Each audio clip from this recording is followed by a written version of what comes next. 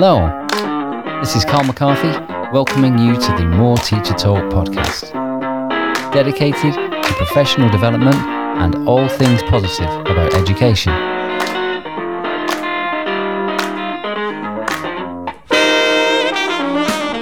The aim is simple, to share the positive voices of teachers and school leaders from around the world.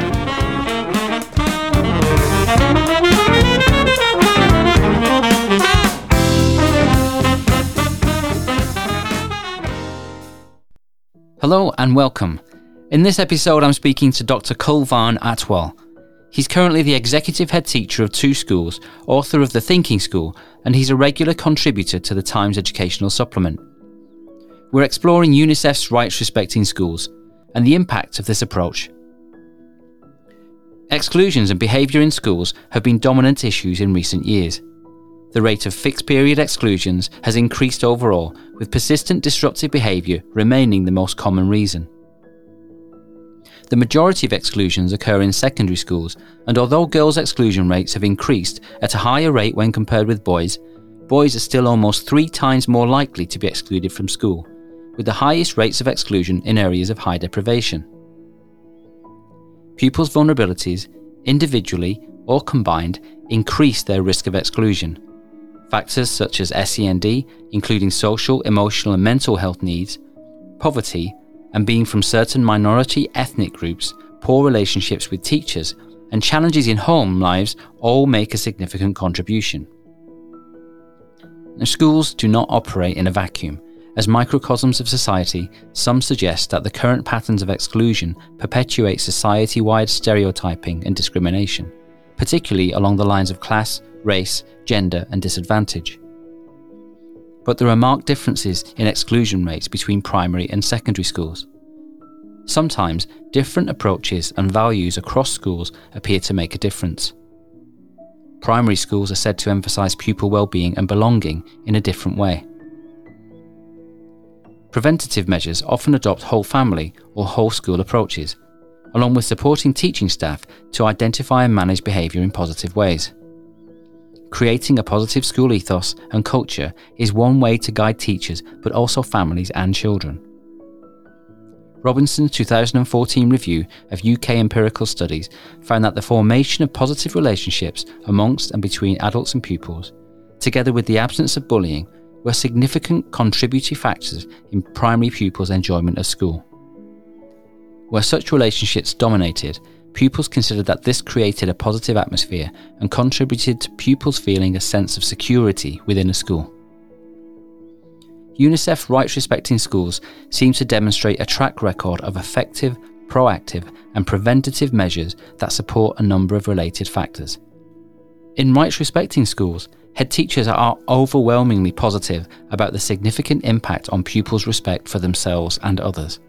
Almost all head teachers involved report some or significant improvement in pupils' engagement with their learning on pupils' behaviour and their ability to develop positive relationships.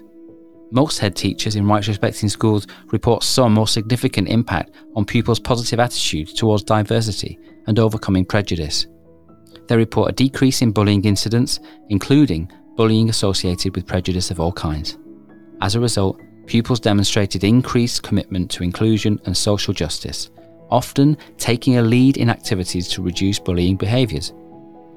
Rights Respecting Schools report that pupils have high levels of self-esteem and well-being.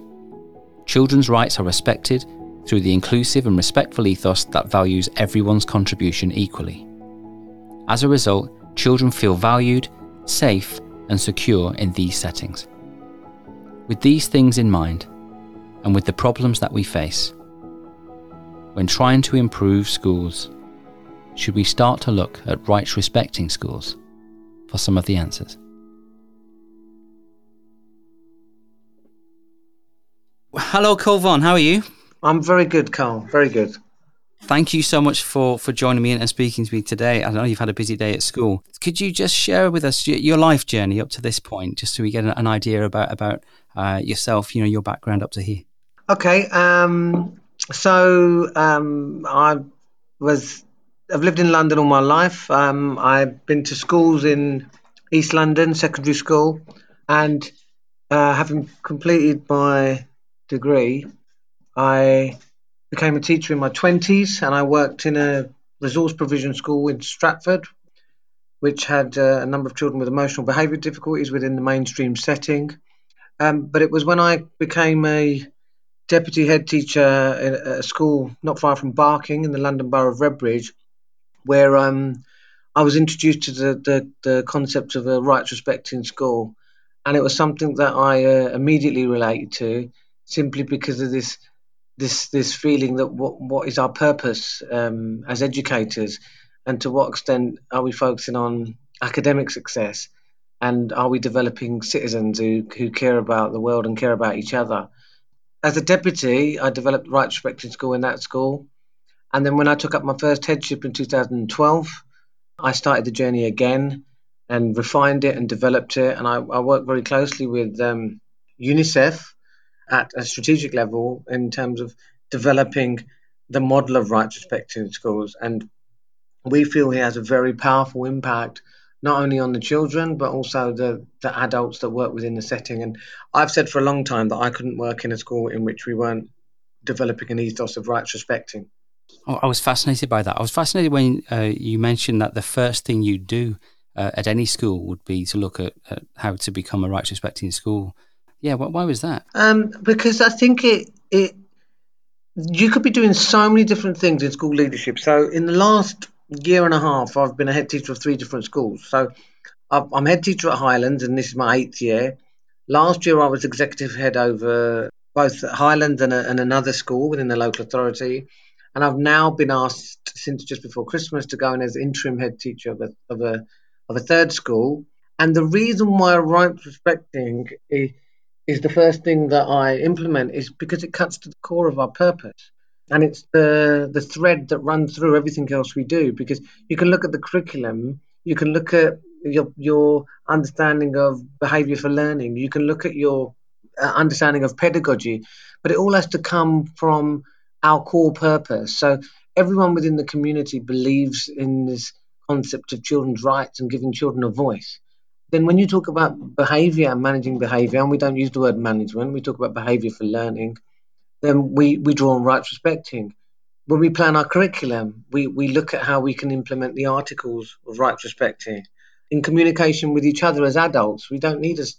I go into a school and they'll have a policy of staff conduct, code of conduct. Well, actually, well, what is the purpose of a code of conduct? Why aren't we looking at being rights respecting towards each other?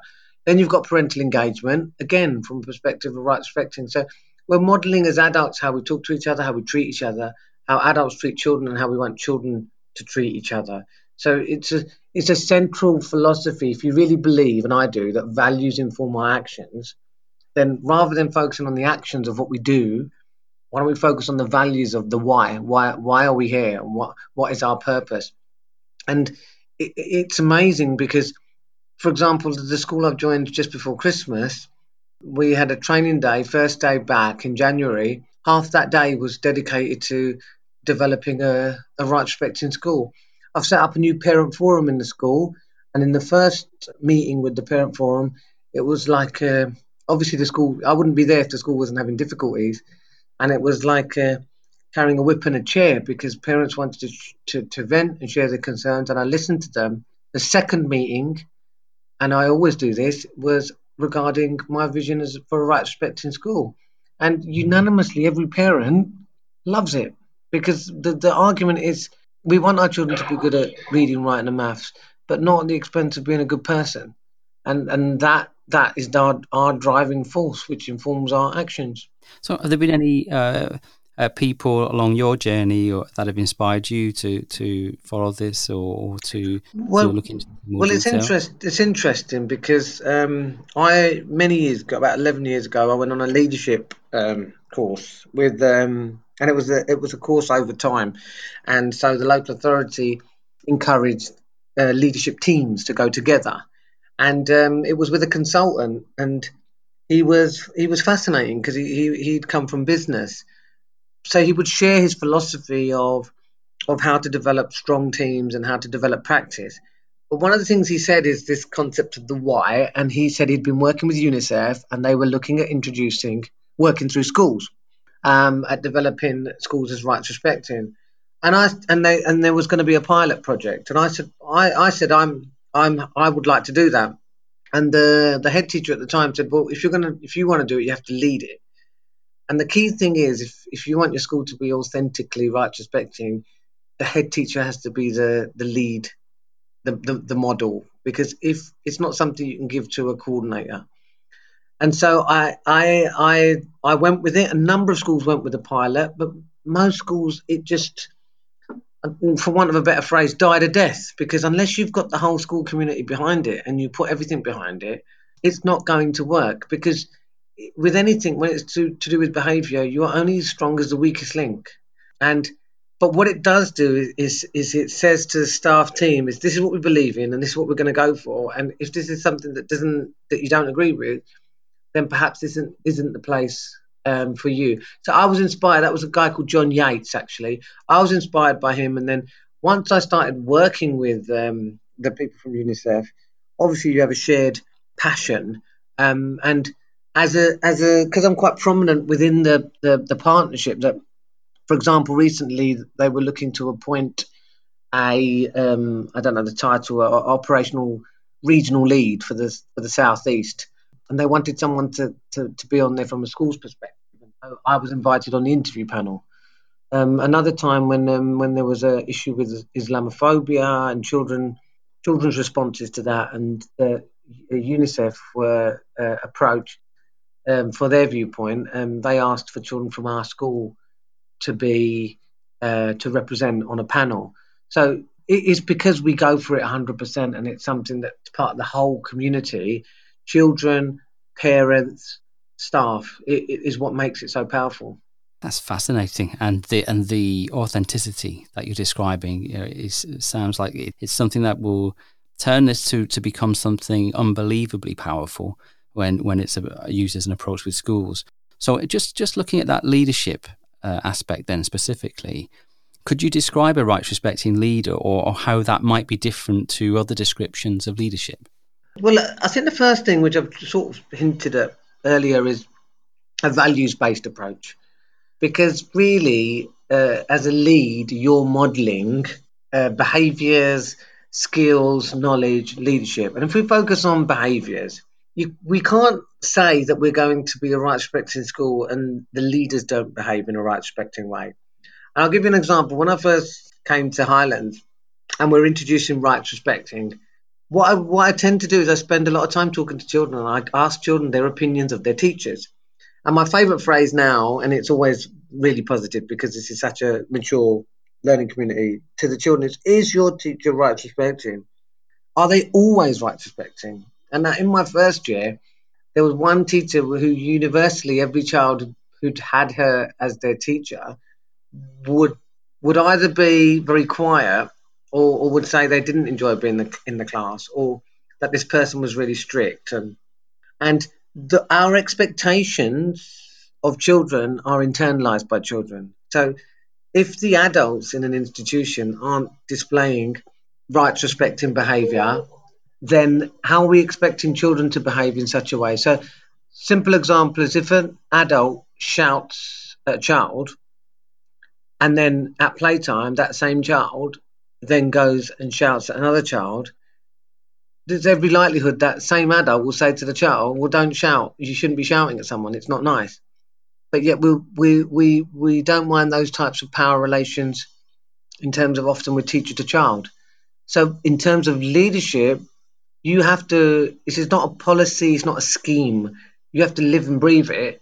And it has to be genuine, because if it isn't, people will see through it.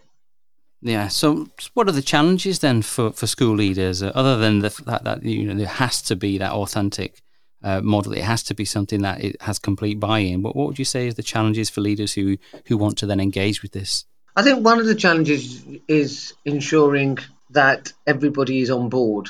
Now, it's quite a disciplined process in terms of developing a rights respecting school, which adds to its power.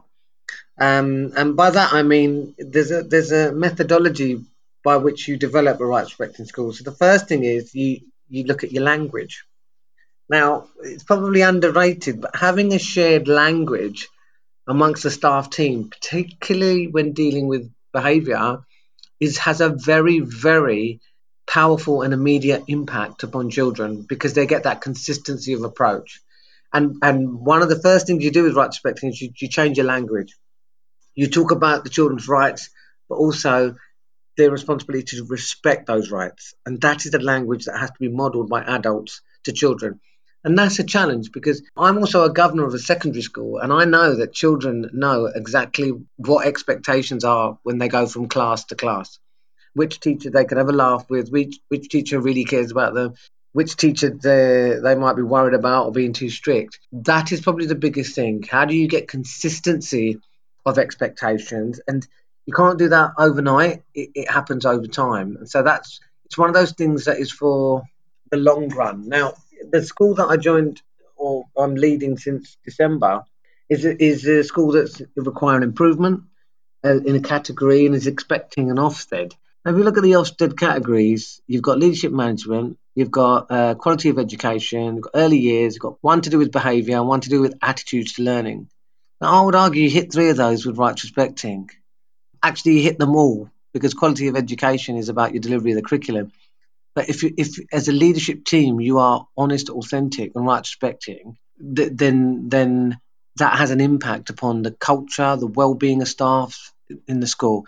But fundamentally, you're pinning your flag to the mast by saying to develop children's attitudes to learning and to enable behaviour for learning rather than punitive measures or punishment. That is why we are a rights respecting school.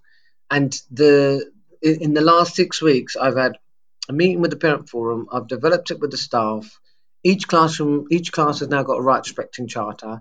It's being weaved through the curriculum, but fundamentally through assemblies as the lead myself.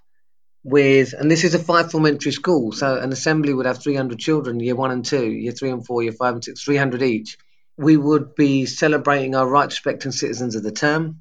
We're talking about what it means to be rights respecting. And then as I walk around the school, I am reinforcing that language, whether or not children are lining up to go into lunch, whether or not they're asking appropriate questions in a class. And it has a very, very immediate and powerful impact. Beyond that is how it then becomes embedded over time. And you can take further layers, like how deeply is it embedded in the curriculum? How articulate are children in discussing their rights? And those layers is about a long-term approach. So what I'm hearing is that for what you describe is that the language is incredibly important and the expectations are incredibly important. So if somebody was brand new to this and this was the first time they'd heard about rights respecting schools, could you just describe a little bit about what that actually is and how the language might be different to perhaps some more traditional forms? Okay, so say for example, a child in a school has misbehaved according to the teacher and they miss their play. That's going to be slightly contentious because one of the children's rights is a child has a right to play, and a child has a right to leisure. So immediately, I'm saying to the staff team, well, is it appropriate for a child to misplay? Or should they have an opportunity to reflect on their behaviour and to consider what they could do to improve and have less time for leisure? If a child is really disrupting and hitting other children, the argument might be a child has a right to an education. But what I say to the adult is that the adult will then say to the child, you do have a right to an education, but you have a responsibility to respect the rights of others to that same education.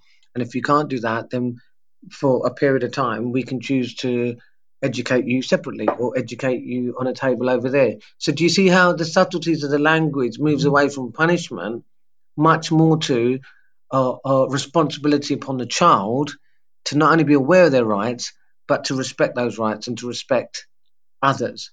And that then develops children to be more solution focused, because I know if I'm a child and I've had an argument with a child and I'm going to kick them, and what am I going to do? I'm going to get detention, I'm going to miss my play, then I can make a very easy decision to kick that child and I'll take the detention.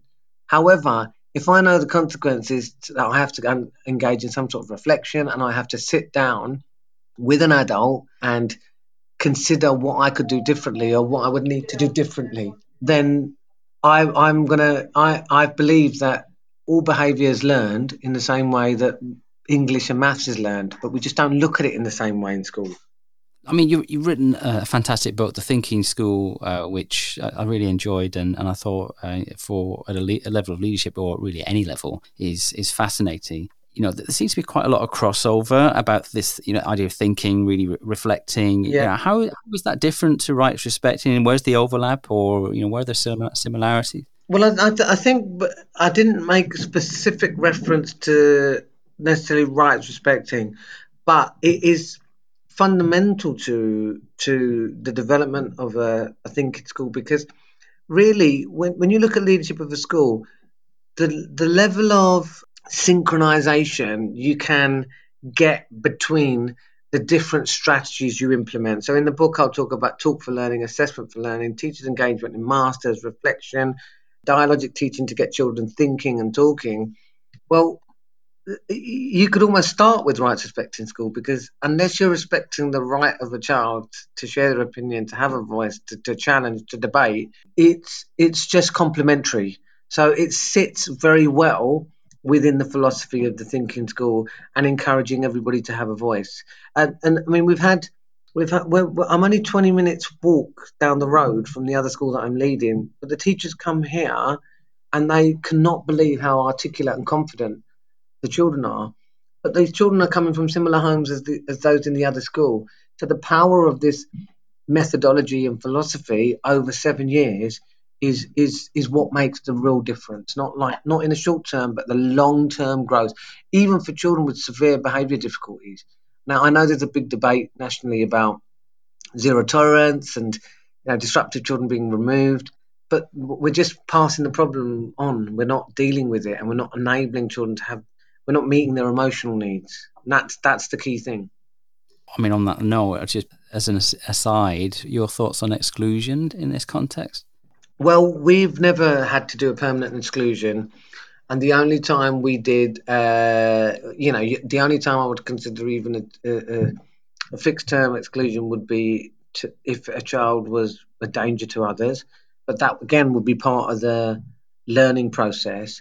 I think that we're too, and bearing in mind, in my first school, I worked with children who were in a specialist unit for emotional and behavioural difficulties. But I feel our expectations of behaviour amongst children are higher than the expectations we have for behaviour of adults. Every person, adult or child, has emotional behavioural difficulties. If that wasn't the case, people wouldn't get angry, people wouldn't have road rage, people wouldn't get upset, people wouldn't shout at bad refereeing decisions. And I think we need to change our philosophy of what behaviour is, because it's a form of communication. And as children, we have a responsibility to enable them to have opportunities to learn. If that means that we have to adapt the learning environment within a school to enable them to succeed, then I think that's what we should do. And uh, I think 90% of the prison population were excluded at some point from school. So we're not actually dealing. Exclusion doesn't solve anything at all, does it?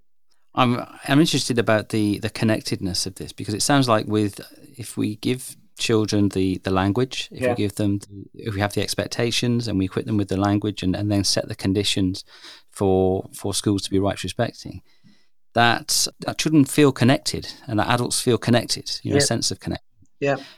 So on the same thread then, how important is this for the international dimension? Or in other words, say, how important is the international dimension for rights respecting schools? Well, the international aspect is central to it. So it's about global citizenship. And there's a couple of things there, because we want our children to value education. So sometimes they take for granted the fact they go to school. So we will share examples of children in other contexts who, for whatever reason or challenges of life, do not have that same right that these guys have to an education. So it's about really respecting the fact that they have the opportunity and the right for an education. But it's also about that there's only 3 countries in the world who haven't signed up to the United Nations Convention on the Rights of the Child. And So I want these children to see that they're part of something bigger, that beyond their town, beyond their city, beyond their country, right across the world. And I think that's very empowering for them. The other thing is, when you're working in an environment in which you're doing what you believe, it's going to sound strange, but you're impervious to Ofsted and the demands of Ofsted. And it's only through Twitter I realised the pressure that schools are under because of Ofsted. Now, we were in a situation where we believe that we don't need to necessarily teach British values because international or universal human values supersede British values. What we do is we celebrate great British citizens and talk about it in that context. Now, when Ofsted come along, they have a script when they speak to children, and one of the questions is, tell us what British values are. And our 20 children that were chosen didn't know what he was talking about because they wouldn't have been taught that there's something specific and special for Britain in terms of its values. And right respecting is about teaching children to question and to debate. And so I think this inspector came out really pleased with himself. He's finally got us on something. And he said, "Oh, none of them could talk about British values." And I said, "Well, that's because we don't specifically teach British values. We teach universal human values that every child can relate to." So it is central to a right respecting school. And there's an interesting thing that I didn't add earlier, is that one of the things that attracted me at the beginning all those years ago to right respecting schools, it was mostly secondary schools, and their leaders in secondary schools had spoken about the power of it. And over time, it's become more primary schools, which I think is a big shame because I think there's this thought that, oh, we have these challenges at secondary school that you don't have at primary.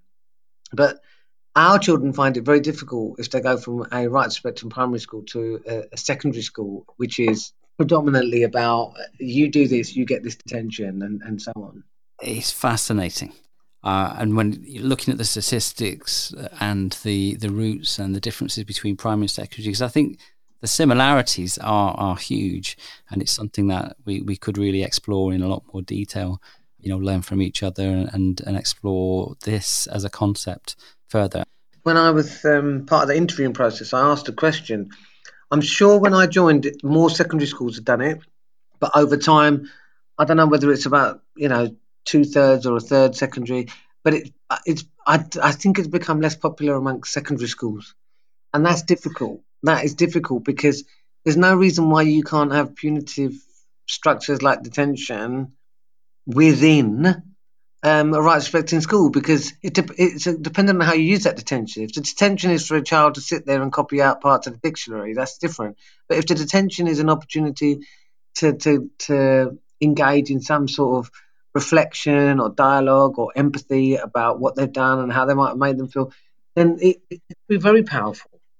And for children who are withdrawn or excluded or feel like they don't have a voice, to teach them explicitly the language of challenge, debate, to teach how to manage confrontation or how to manage social situations, but in a positive and in a way that engages them through thinking. Most confrontations come from the inability of a person to communicate themselves verbally.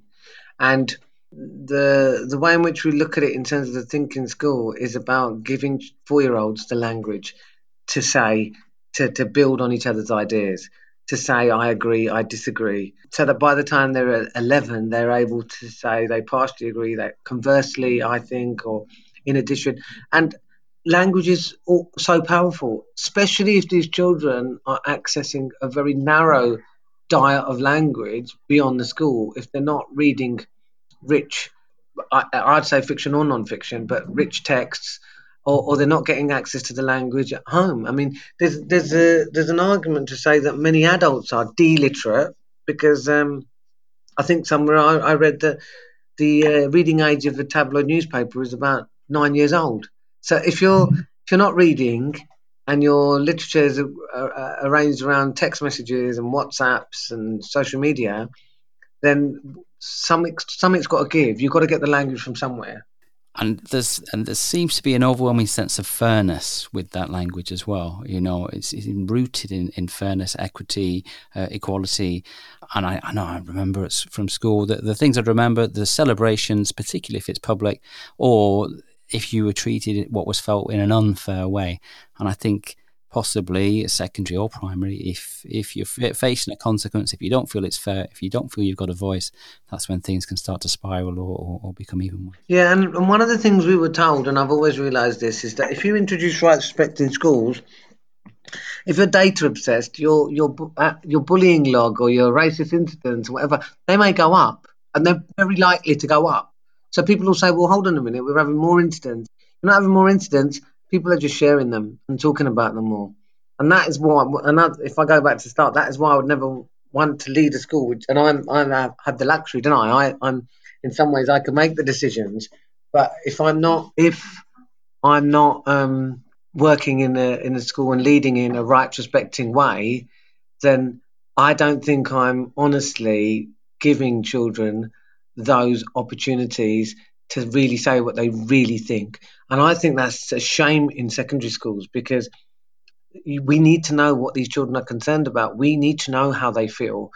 And I'd much rather know that they're worried about, they're scared of someone, or Islamophobia, or sexism, or sexualization, because if we don't know, we can't do anything about it. And remember, a lot of abuse is peer on peer.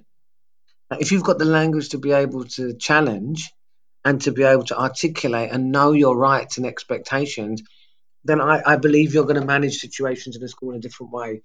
Just some feedback this morning with the new team that I've been leading. They all said that the children love the fact that they got more opportunities to talk, and they really believe in the right to respect. And that's 6 weeks in leading a school. Oh, that's so powerful.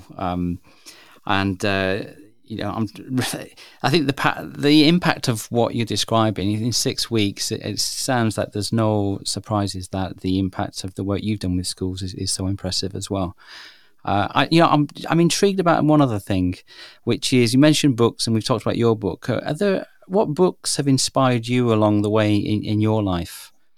For 8 years, I did my doctorate, and so the opportunities for like reading a novel or for pleasure, you just don't have the time to do it. But I believe that mm, in-depth knowledge and understanding of factors that impact upon teacher professional learning, or workplace learning theories, uh, I would say it's a cumulative effect of hearing from so many, or reading about so many different perspectives. In terms of people say, well, where did you get the ideas for developing a school like this? The ideas have been out there. They just haven't gone into schools in the way that they should have. I mean, I read the Fifth Discipline Field book by Peter Sange, which I think is written early 2000s. It talks about a learning organisation, and that's the missing link in schools. We don't have what I would consider learning organisation. So there was a study coming out of Chicago which says that the average teacher stops improving in their third year. Now, we wouldn't accept that in any other industry. So this concept of a learning organisation that's constantly growing, constantly developing, is what I've aimed for. But central to that is this sense of voice, that everybody has a voice. One of the reasons we have such, I haven't got enough spaces here to recruit all the teachers that want to work here. If you ask most of them what thing stands out, one of them is the rights respecting school. Well, I'm sure you have lots of visitors and lots of people who want to come and see what you're doing. And hopefully you'll have more, even more. But what's next for you, Kulvarn? What's next for you in your schools? I'm very busy at the moment with this second school, which in to inherit a school with such challenges has been very, very exciting. I know it seems strange that you can say that, but really hard work, but really exciting, because I like to be challenged, I like to be tested. So that's taking up a lot of my time. And really, in terms of the book, I came in quite sort of low scale. So, I'd completed my doctorate. I wanted to write a book. I had no social media presence. I was rejected by a number of publishers. John Catt took a chance, I'm really pleased that at that level that people are responding to it, because it is. I'm essentially a practitioner. What I would like to do, and it's the final line in the book, is how do we move from a thinking school to developing a thinking school system. Now, I haven't got a big plan in my mind of how to do that, but by looking at this second school, I'm trying to say that actually you've got a problem nationally with retention of teachers, got a problem nationally with staff well-being, got a problem nationally with behaviour according to what's written out there of children, and yet you've got a model here that can enable children to have the best possible outcomes, to have not one member of staff feeling that their well-being is not valued, and children enjoying coming to school. I just think it, it I get dismayed sometimes in terms of what I read on Twitter about the experiences of teachers, but there's definitely a model here that I feel needs to be shared more widely across across our country in terms of our school system. Absolutely. In the previous episode to this one, I was speaking to Emma Mander and Meg Walls, and they were looking at community involvement in supporting children with SEND and SEMH. They were looking really at a solutions-focused approach in order to try to contribute to Parliament and a Green Paper. One of the hardest parts, I think, with this is the community. It's actually going beyond the school and beyond the gates. Do you have any advice for school leaders who are looking to really try to embed this in their community? Yeah, well, one of the reasons we did this is that when I first came to Highlands, there was such a disconnect between the school and the community, and misconceptions. And so I had to do a lot of work, and this is the first basis of it. If you become a right respecting school, it is about being a right respecting community. And what children do is then they challenge behaviour of adults. They challenge what they see outside in the world. They challenge their parents about where they're parking their cars. But I'll give you an example of something we've done at this second school, again, which is in a very deprived ward. And they were looking at attendance of children. And I said that, right, this is what we're going to do, is anyone who's worried about a child and they're not in school, if you let us know by 9:45, we are going to go to their house. And that may seem quite a drastic approach, but you go into the houses of the children of your school community, you will not believe the powerful effect it has on enabling these children and these families to feel valued. Because a school can be quite an imposing place for many people, particularly if adults had negative experiences of schooling themselves. This connection, sometimes we can use all sorts of strategies, autumn fairs, whatever, but you're often attracting the parents who already are engaged. How do we get to those more vulnerable families and support them and get into the houses to really understand what the circumstances are like, and to share this vision of rights respecting is beyond the school gates. And, we are a part of the community. And if you don't understand the context of your community, there's limitations to what you can give those children within school. So for teachers or school leaders, if they want to find out more about this, or if they want to find out more about your work, where can they go? Well, they could read the book. But I think in terms of the UNICEF Rights Respecting Schools, that is one of the central threads that we work from, and they could easily go to the UNICEF website, and it's a very straightforward process to try to begin that journey of becoming a rights respecting school. It's also fantastic value for money. This is not, no, it's not a profit making company, and in terms of understanding more about my work, they can follow me on Twitter, and also we do host a lot of visits. So this since September alone, and I'm probably going to miss quite a few people out, but we've had people from every corner of England.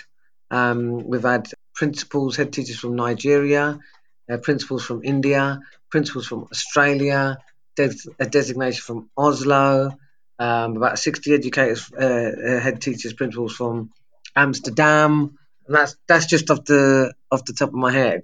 So at the risk of giving myself more work on top of the 2,000 children and 300 staff I already have, we're open to people to visit. And even at that small level, for educators that have come, for example, from Kent or South Gloucestershire, they're making an impact at that small level. But I am passionate in saying that this type of voice, or our type of voice, needs to be heard out there, so that the leaders are empowered to work in a way that perhaps is more aligned with their true values. Because often leaders will say, well, I can't do that because Ofsted want this or Ofsted that wants that. And sometimes, if you see an example of brave leadership, the Highlands, when I inherited the school, was requiring improvement. Now, I don't think my bosses or the associate advisor would say, well, the first thing you need to do is become a rights respecting school. The previous head teacher had been asked if they wanted to become a rights respecting school, and they delayed it. They said no because our outcomes are so low, and we are preparing for Ofsted. When I did the opposite and said, oh, because we're requiring improvement, this is the first thing we need to do. And it's really resonates. I know with my own journey in the school improvement work that I've done in each of the schools that I've had the privilege to lead, it's been the first thing. So lots of your words are really, close to my heart and my beliefs. That's really nice to hear, Carl. Yeah, absolutely. Dr. Kulvarn Atwal, it's been an absolute privilege to speak to you and also to hear your views about this subject. Just the last thing, am I right in saying, was this the school that you also went to when you were young? You're absolutely right, Carl. Where did you get that information from? Yes, I did. And I suppose that gives me an advantage in terms of understanding the community. But communities change, and that's important. But I think it says something powerful to the children that I remember sitting in that classroom, I remember sitting in that assembly, or also I remember feeling that my rights weren't respected and I wasn't valued, or how it felt when someone said that, and it gives a sense of ownership to the children. So yeah, I did go to Highlands as a child, so I know many of the challenges that many children face. Well, I can only say thank you for sharing your views and advice and wisdom. The book is fantastic, and I recommend that to anybody who is interested and wants to find out more. And also, I just wish you every success with the work you're doing in schools, because it just sounds like you're doing an amazing job. Thanks, Carl, and really nice to have the opportunity to articulate, particularly in terms of rights respecting, because that isn't always a thing that people pick up. So it's been nice to talk about that with you. Oh, thanks so much. And thank you so much to Dr. Kulvarn Atwal. It's really inspirational to hear that work that he's doing. If you want to find out more, please do get a copy of his book, which is The Thinking School, available at John Catt Books. You can find him on Twitter at Thinking School 2. If you enjoyed the podcast, please leave a review. Don't forget to subscribe. Thanks so much also to Tom Maguire and the Brass Holes, as always. If you want to find out more about them, it's www.tomandthebrassholes.com. Thank you to Scott Buckley, Bainey, Lukey HD.